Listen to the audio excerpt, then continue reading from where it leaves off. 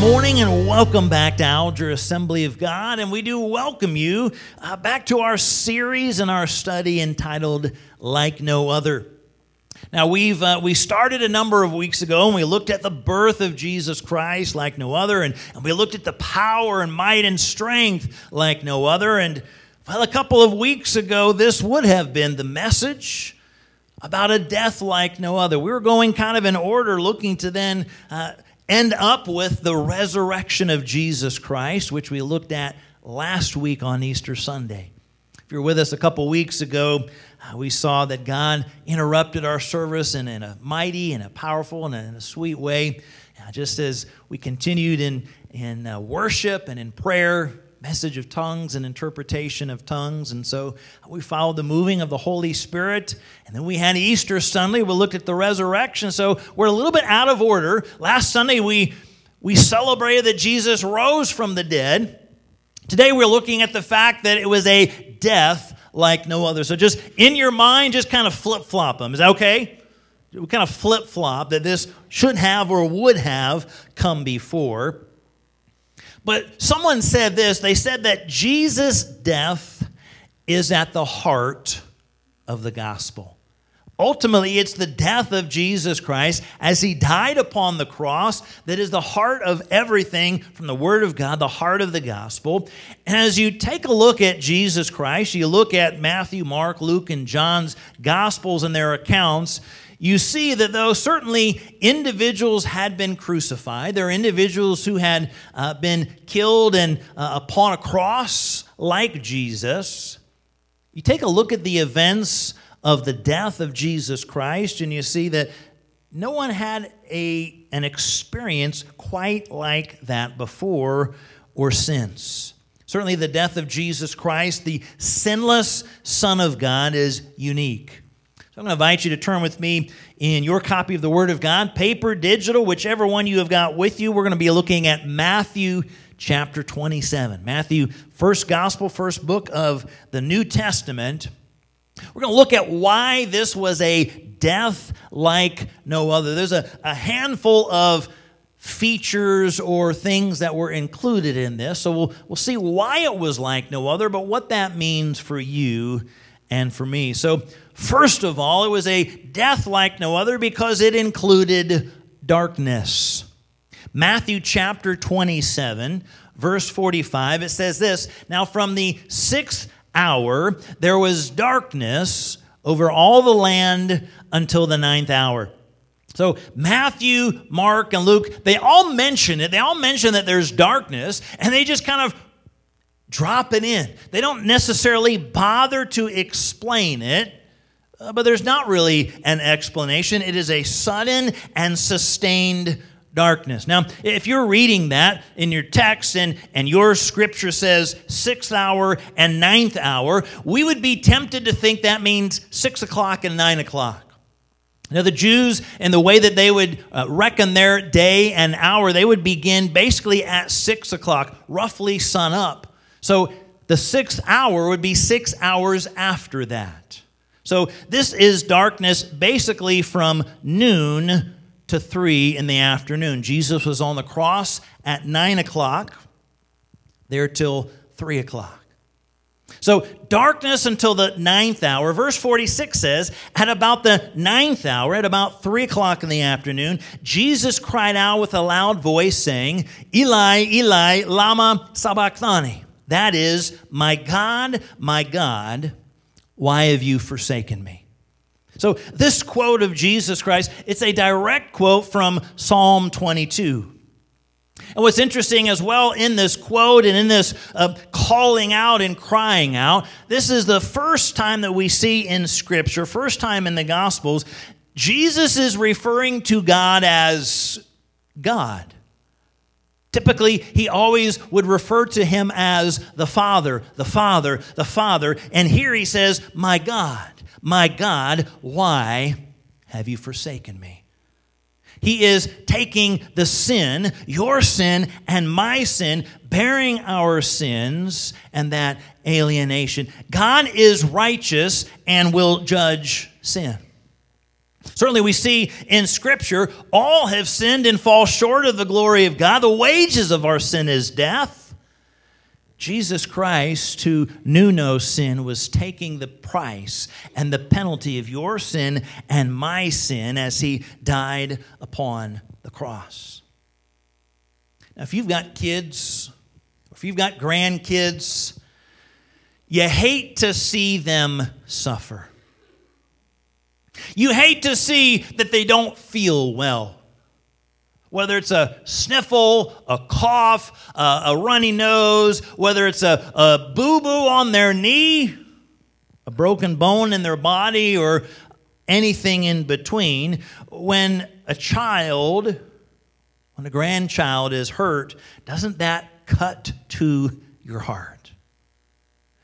Now here's God the Father, his only Son, Jesus Christ, and part of this plan, part of this process is Jesus Christ dying on the cross, Jesus going through all that he suffered in the whipping, all of the bruising and the battering, the crown of thorns being nailed upon that cross.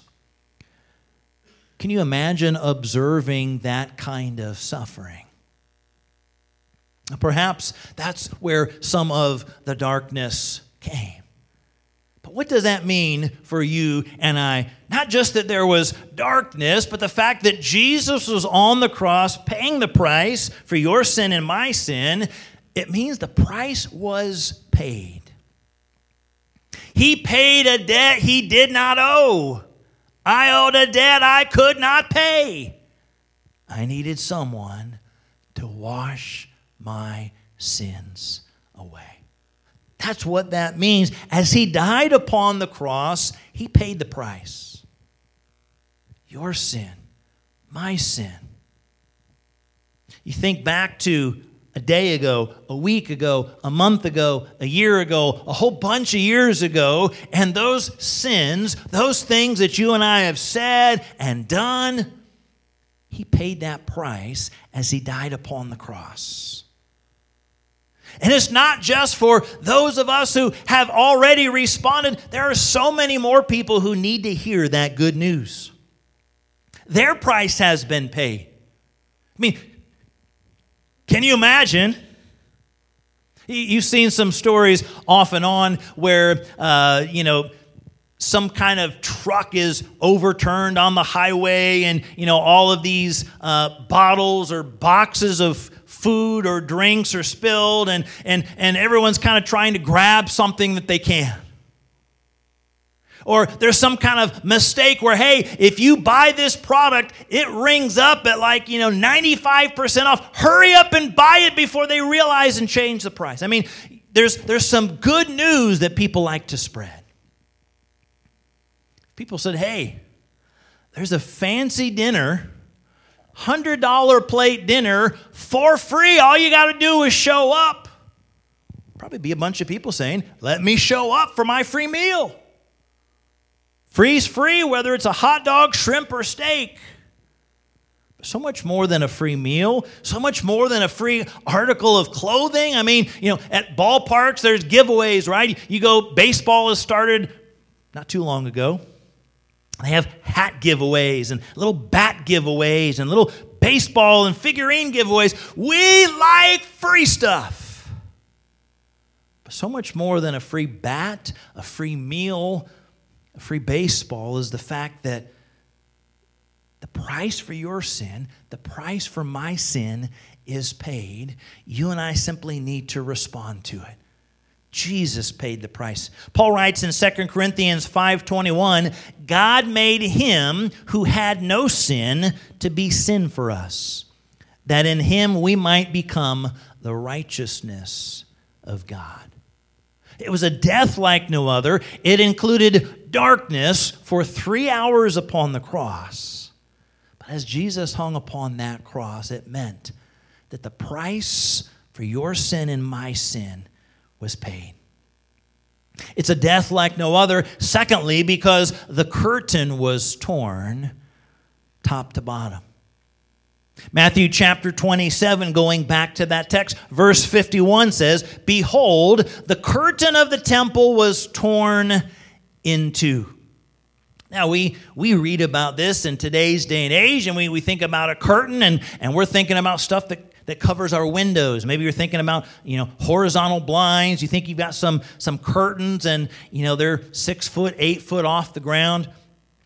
In the temple, you've got multiple sections. There's the outer court where the congregation were permitted to enter. You've got the holy place where the priests were able to enter.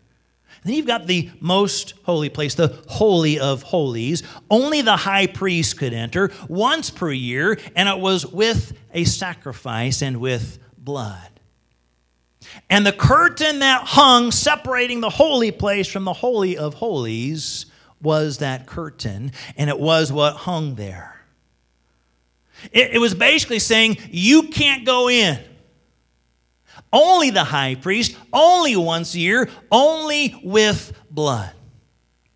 Now, just a few weeks ago in our renovation process of our bathrooms, as we had the fellowship hall and the toddler room flooring done, and we had stuff everywhere, you might remember on that Sunday, we had this was incredibly strong and resistance. We had a piece of tape across the hall with a little note that said, "Do not pass." Because there was all kinds of mess and tools. They were trying to keep our floors nice and clean to be sealed. It was basically saying, you can come this far, but don't go any farther. We don't want you going any farther than this mighty little piece of blue tape. Then we chuckle and we say, okay, do not pass. Literally here, they were not able to go into the Holy of Holies unless you were the high priest, unless it was once a year, and unless it was with the sacrifice. But it says the curtain of the temple was torn in two, and it continues. The verse says it was torn top to bottom. Now, only John's gospel does not include that detail, but as you take a look, as most would write about this curtain in the temple, they would say it was 60 feet tall, 30 feet wide, and about 4 inches thick. How many of you would love a 4-inch thick curtain? Yeah, because some of your hands better be in the air because you like that room nice and dark when you go to sleep. A 4-inch thick curtain would probably do it. Can you imagine how heavy a 4-inch thick curtain would be? That's 60 foot tall, 30 foot wide. It was said it was such heavy construction, it would take approximately 300 priests to set it up. And no one could certainly tear it by themselves, much less top to bottom. How many 60-foot tall people are there who are able to tear something 4 inches thick? Now, if you've been around a little while and you've been around the church for a little while, back in the 80s and probably even into the 90s, maybe it made its way into the early 2000s. Anybody ever heard of or seen or experienced the power team?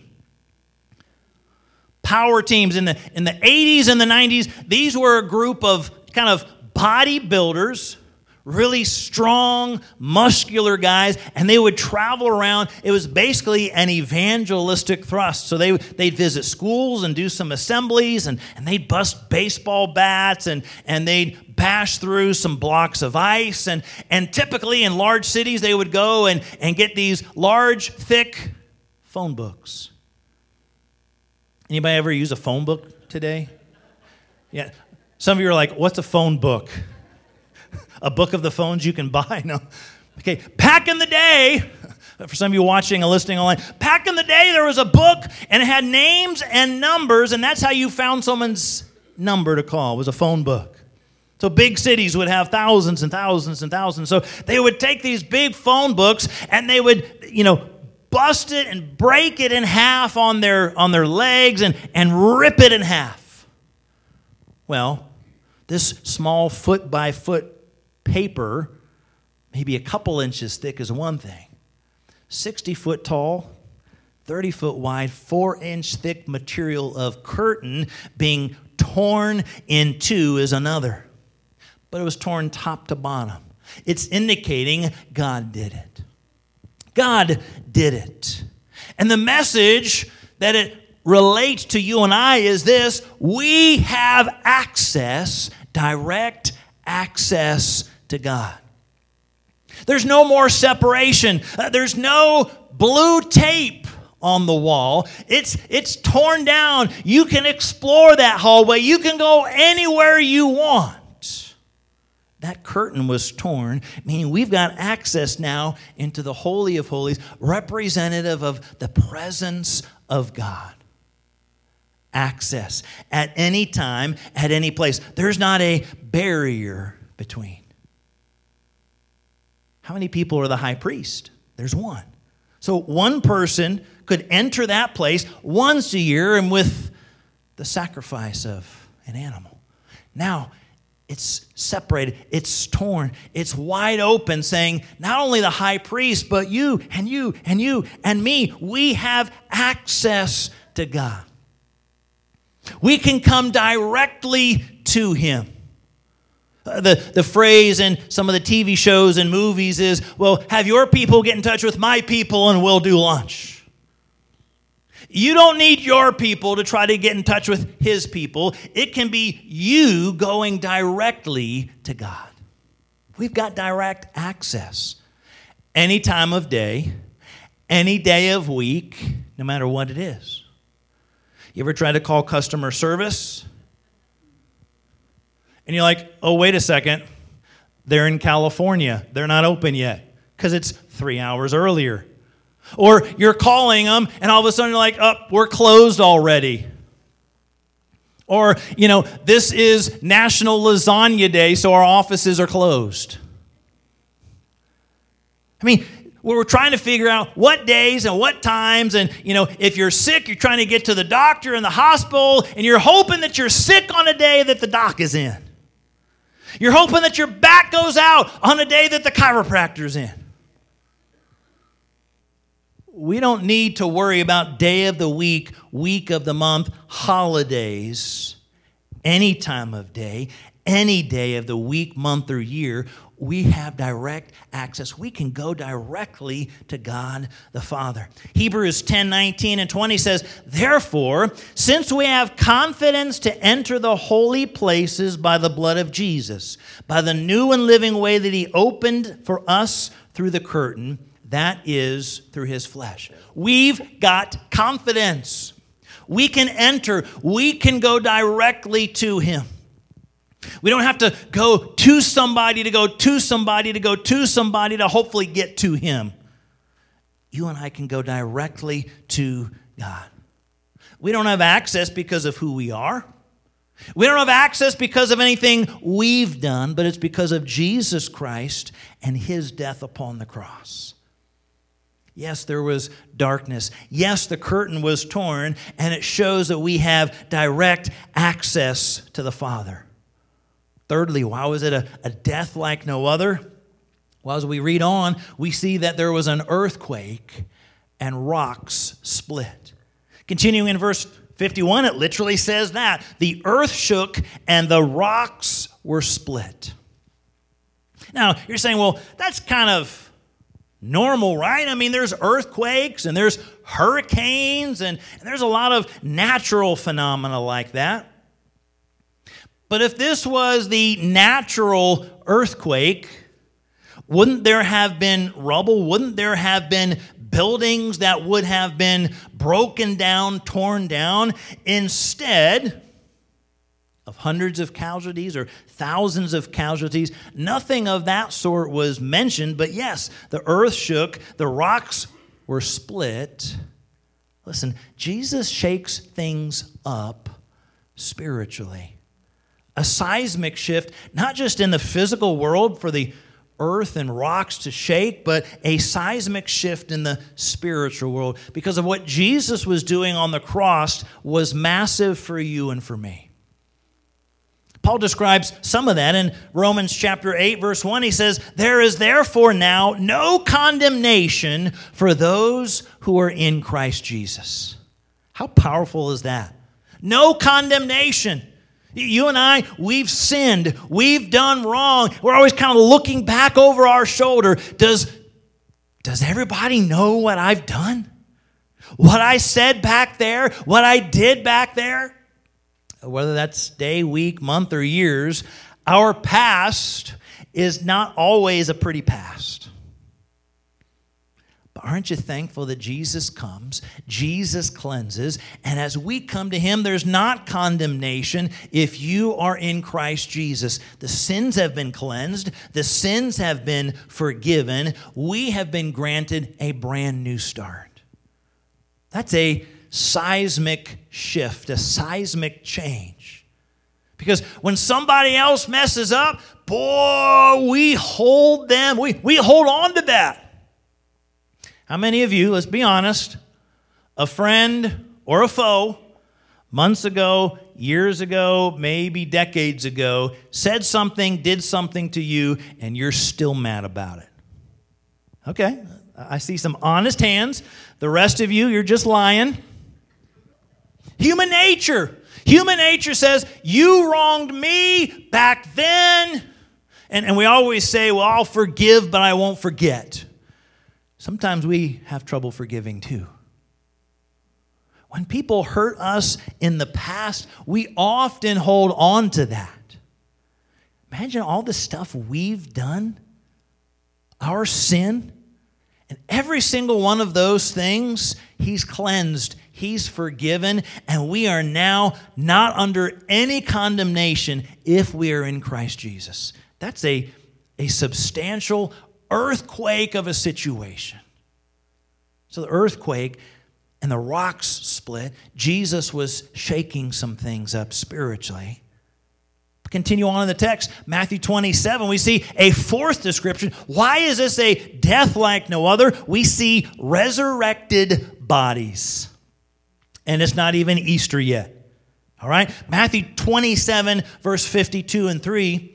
So after the earthquake, after the rocks were shaking, it says the tombs also were opened, and many bodies of the saints who had fallen asleep, kind of a euphemism, a nice way of saying saints who had died, who had passed away, they were dead. Saints who had died were raised, and coming out of the tombs after his resurrection, they went into the holy city and appeared to many. Can you imagine what that might have been like? Individuals, not just Jesus Christ who was raised from the dead, but there are resurrected bodies, individuals who had died previously, who were coming out of the tombs and went into the holy city and started appearing to many. Can you imagine how weird that would have been to see so-and-so walk back into your life? Weird in a good way or weird in a not so good way? Like, man, I was never the biggest fan, but I don't have to deal with such and such again. And then poof, they show up. Or maybe you are heartbroken at this individual who has passed, and all of a sudden they walk into this city and begin appearing. Resurrected bodies. What does that mean? It was foreshadowing resurrection, that Jesus Christ himself would rise from the dead, but also the opportunity that awaits you and I as a believer in Christ. It was demonstrating the power of Jesus over death, but it's a little bit of a taste, a foretaste, a foreshadowing, if you would, of the resurrection of the saints. Paul would write in 1 Thessalonians chapter 4, verse 16, he says that the dead in Christ shall rise. It's a hope for all of us who are believers in Christ, the resurrection. Jesus himself said in John 11:25, I am the resurrection and the life. He that believes in me, even though he were dead, yet shall he live. And so bodies were raised from the dead. Jesus was raised from the dead. And it points to the fact you and I can be raised from the dead. There is power over death, hell, and the grave. Item after item after item, a death like no other. But here's the final one to take a look at, Matthew chapter 27. We skipped over. I want to park here and end here. Number 5 is the voluntary death of Jesus Christ. Matthew 27, verse 50, it says that Jesus cried out again with a loud voice and yielded up his spirit. He yielded it up. The way he died was miraculous, like no other. In fact, he said it and alluded to it in John chapter 10:18. He says, "No one takes it away from me, but I lay it down of my own free will." I have the authority to lay it down and have the authority to take it back. Listen, Jesus experienced what so many people have experienced or will experience: death. Every single one of us are acquainted with that. There are friends and family members, individuals that we know who have passed, and yet that's not the unusual part. The unusual part is Jesus yielded his life. There were other individuals on the cross that day. 3 crosses, Jesus as well. But he willingly yielded and accepted death to take away the sin of all mankind. His life wasn't taken from it. He willingly gave it. What's that mean? It means his death is the beginning, not the end. In so many cases, when an individual, when a family member, when a loved one passes, we kind of view that many times as the ending, because we think about our time spent with that individual and life together, that it's kind of the ending of that relationship as we know it. But Jesus Christ, as he voluntarily gave of his life and as he was raised from the dead, it points to the beginning of new life. Points to the beginning of that life eternally with him. He died in our place to make us right with God. Conclude with this story. On October 16, 1987, a Northwest Airlines flight number 225 crashed upon takeoff in Detroit, Michigan, killing 155 passengers. Only one passenger, 4-year-old Cecilia, survived. She was found walking among the wreckage, completely unhurt. Just prior to the crash, they determined what had happened. Her mother, Paula, had unbuckled her seatbelt, knelt down in front of Cecilia with her arms wrapped around her daughter. You see, Paula took the devastation of this horrific crash, and Cecilia lived. Paula took the fall for a daughter she loved. In a much greater way, God chose to send his son Jesus, who wrapped his arms around you and wrapped his arms around me, and he took the horrific fall, took all of our sins, your sin and my sin, in the midst of the wreckage of this world. Why? That we might live. God's holy, and he is love. His sacrifice of Jesus Christ is a sufficient one.